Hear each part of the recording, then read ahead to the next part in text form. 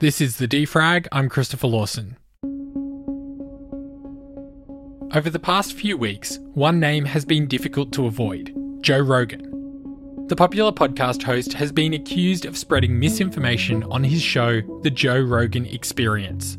Back in 2020, Spotify paid Rogan $100 million for exclusive distribution rights to The Joe Rogan Experience, in an effort to lure listeners to the platform. Throughout the pandemic, Rogan has received criticism for misinformation, but recently things have reached a boiling point. In early January, an open letter to Spotify from over 270 global scientists and doctors called on Spotify to immediately establish a clear and public policy to moderate misinformation on its platform, citing Rogan's podcast for promoting falsehoods about COVID-19. Then musician Neil Young gave Spotify an ultimatum, saying he would pull his music from the platform if Spotify didn't remove Rogan's show. In response, Spotify pulled Neil Young's catalogue themselves. Spotify's response angered many, and several other artists and podcasters have since left the platform, voluntarily. So how will this whole Joe Rogan situation impact on Spotify's bottom line? Producer James Parkinson has this story.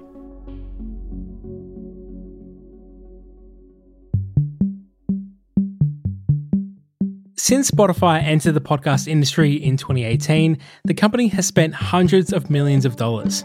They've purchased production studios like Gimlet Media and technology companies like the podcast hosting platform Megaphone. With such large investments, Spotify need to see a return. On the media side of it, Spotify has the opportunity to sell the ads into the shows that they're creating. Most of the shows they've moved to be exclusive, so that's a big part of getting people to use the application itself, which helps them because it draws the audience to the app, making them more likely to subscribe for their music service, which is a great revenue stream. But it also means that they're using the app and it allows them to sell a different type of ads. I'm Brian Barletta. I am the founder of Sounds Profitable, a newsletter, podcast, and YouTube channel focused on educating people on how podcast advertising and ad tech work, making it accessible for everyone at all skill levels of the podcast industry. So in podcast advertising, the two primary forms of advertising are baked in. We're recording right now. If we set an ad right now in this read, that's a baked in ad. And dynamic insertion, where there's an insertion point, and at the time of download, each individual person can get a different ad. Spotify has a different format where if you're listening on their app, if it is a show that they own, or a show that's on Anchor or Megaphone that is opted into their services, they have the ability to have that ad served by the app itself, which uses first-party data from you creating your account, from all of your activity in the app on music and podcasts, to make a call and fill it with a more well-targeted ad than we can usually provide in podcasting. So they're driving you for subscriptions, they're driving you to sell ads into the shows that they own completely, and they're driving you into being able to sell ads to the shows that they monetize on their app exclusively. So in the Joe Rogan case, obviously, there's no accidental way that an advertiser could, book ads and then they just accidentally run in front of Joe Rogan's show. In this case, they know what they're buying and they know the audience that they're reaching. Yeah, I believe all of the ads on the Joe Rogan Experience are streaming ad insertion through Spotify specifically, and they're all host-read. So that would be the brand providing copy, or their agency providing copy directly to Spotify, or through some of the very few subsidiaries that can sell that inventory. But realistically, unless a brand is completely hands-off, in which case they're still responsible because they gave that responsibility to someone else, it'd be very, very hard for their ads to end up on Joe Rogan. In the case of Joe Rogan, investing millions of dollars in the rights to a single show means that Spotify expect to recoup that money, predominantly through advertising. So Spotify paid Joe Rogan $100 million for exclusive distribution rights to his podcast. What do we know of just how much money Joe Rogan brings in for Spotify? Podcast advertising is based off of 1,000 downloads. And a lot of the stuff that's been reported in The Verge and other avenues have really kind of highlighted that if you want to advertise on Joe Rogan, you have to advertise on more than just Joe Rogan with Spotify. So one, it's an anchor show. If you want to get in there, you have to buy a bigger buy than just that show. Two, the CPMs are probably relatively high because it's the only place that he sells ads and has that type of endorsement, and because it's more accurate with the way they target ads. But it's not really hard to assume that they can recoup $100 million by running ads for 1 year against that show. I mean, based on the volume that the show has, based on the high CPM, based on the number of ads that you can fit into a 3 to 4 hour show, it's not unlikely that they'll be able to make profit just on the advertisements alone to be able to recoup that and spend.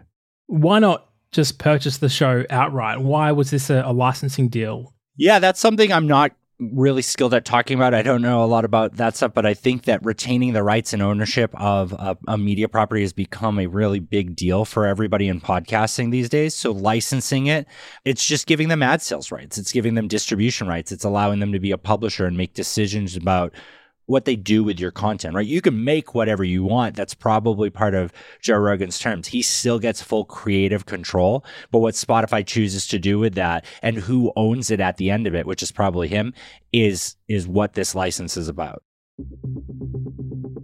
Just how influential is Joe Rogan to the platform and to Spotify's bottom line?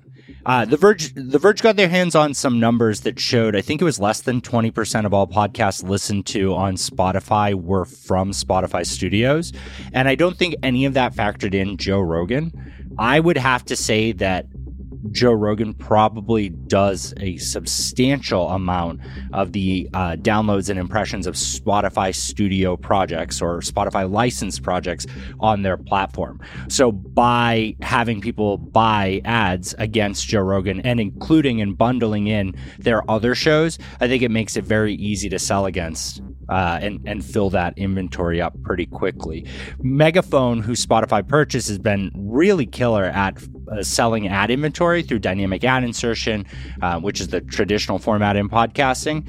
So I think that Spotify has really found a way to anchor and push their streaming ad insertion with Joe Rogan at the forefront of it. So with millions of dollars at stake for Spotify, will they continue to back Joe Rogan or give in to the pressure and end the partnership? That's next, after this short break.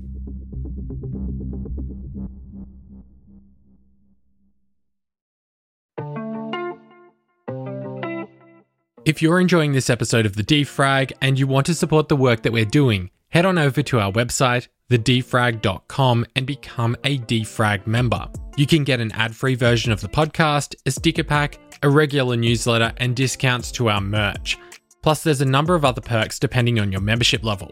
Becoming a member is really the best way to support the show.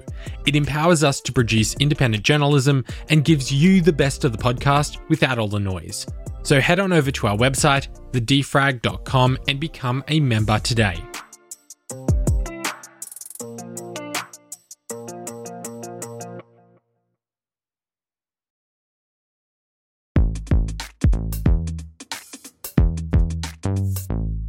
When Spotify signed Joe Rogan, they knew his podcast was controversial, but they proceeded with the deal anyway. Since then, Rogan's repeated cases of misinformation and the use of racial slurs on his show has seen significant backlash. With high-profile musicians and podcasters leaving the platform, will the advertisers follow? How much of a threat is this for Spotify in trying to, protect the investment they've made? I think that this is a huge risk for Spotify because of the fact that podcasting is such a focused community, right? It's very easy to alienate podcast listeners. I do agree that Spotify has done a really good job of capturing people who have yet to really expose themselves to podcasts and were listening to music first, and they're doing awesome there. But once you fall into the podcast mindset, it's kind of hard to get away from this stuff. Plus, everyone, even my mom, has been asking me about Joe Rogan and about what's going on with all this, especially with recording artists getting involved there.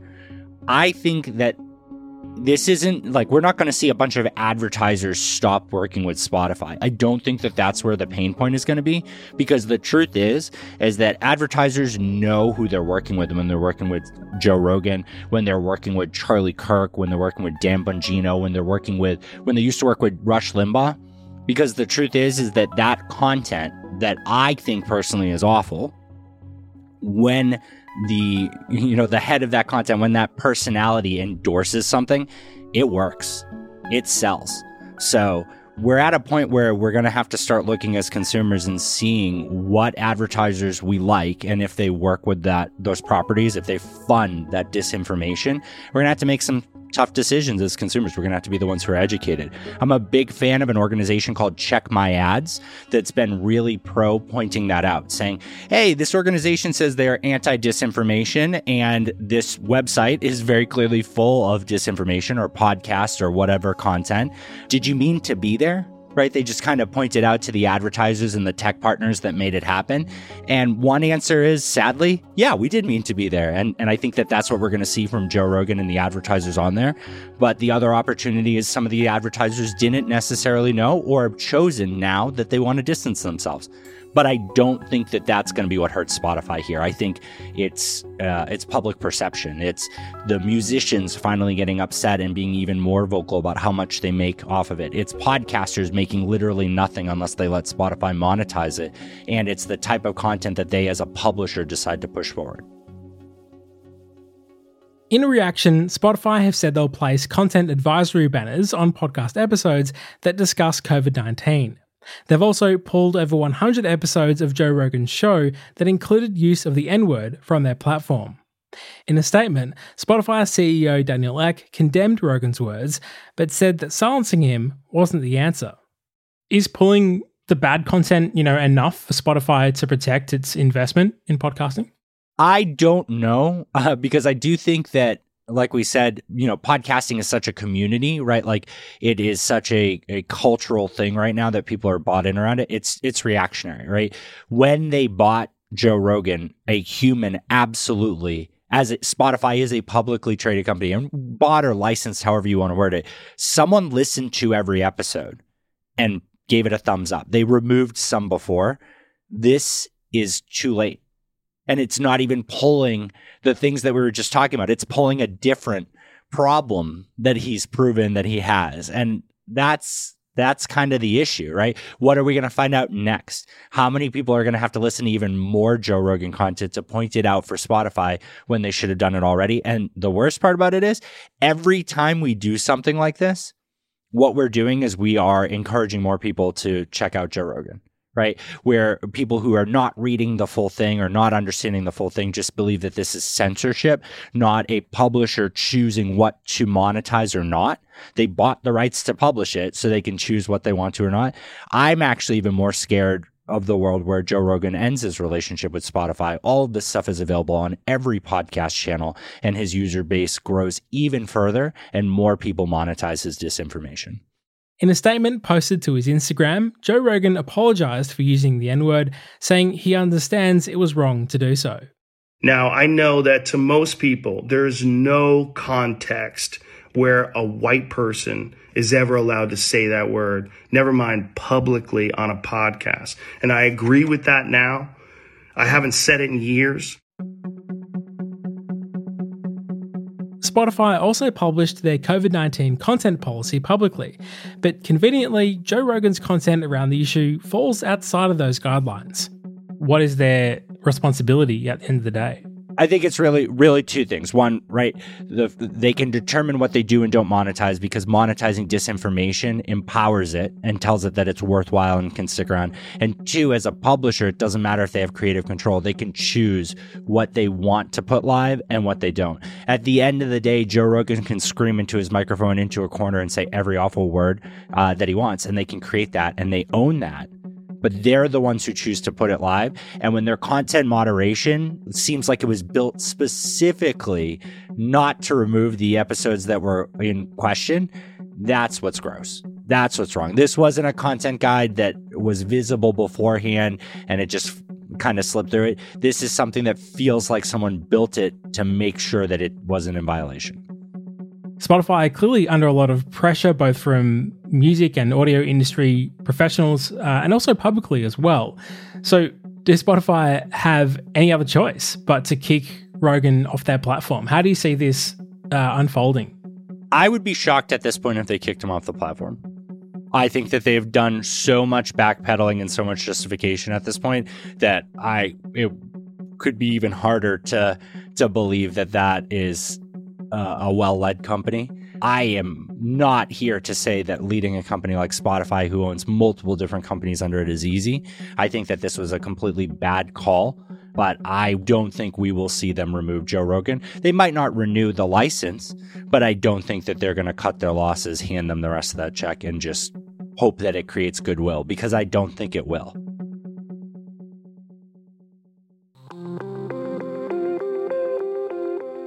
Also making news today, Africa is set to get a new millimetre range telescope.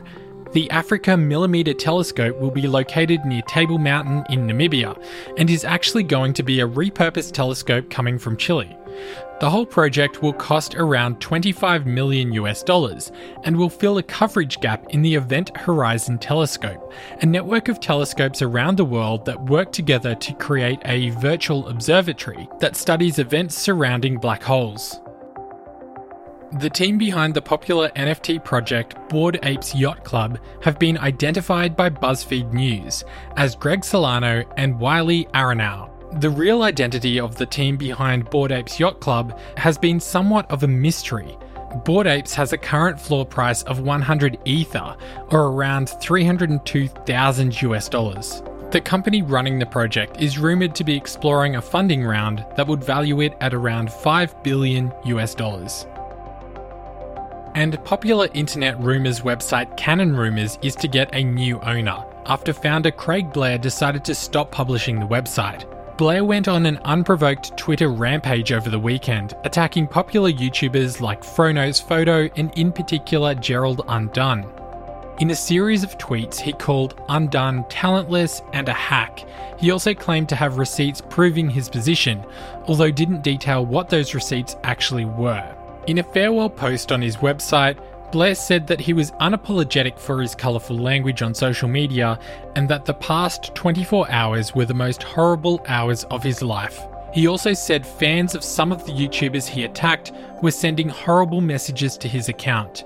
In a follow-up post on Reddit, Blair said he suffers from mental illness and in particular bipolar and ADHD, and that the rant on Twitter was a meltdown that had been building for a year. He also said that he would be doing an interview about what happened, although that won't be anytime soon. If you or anybody that you know is in crisis, I encourage you to go to your nearest emergency room or reach out to a local mental health service. We'll put some details on some of the major services in the episode show notes.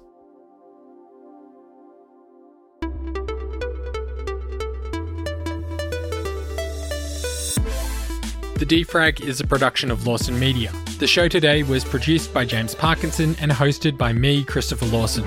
For more coverage, check out our website, thedefrag.com, where you can become a Defrag member. Defrag members get an ad-free version of the podcast, discounts to our merch store, and early access to episodes whenever they're ready. And stay up to date across social media, just search for The Defrag. That's all we have today. I'll be back with more news tomorrow.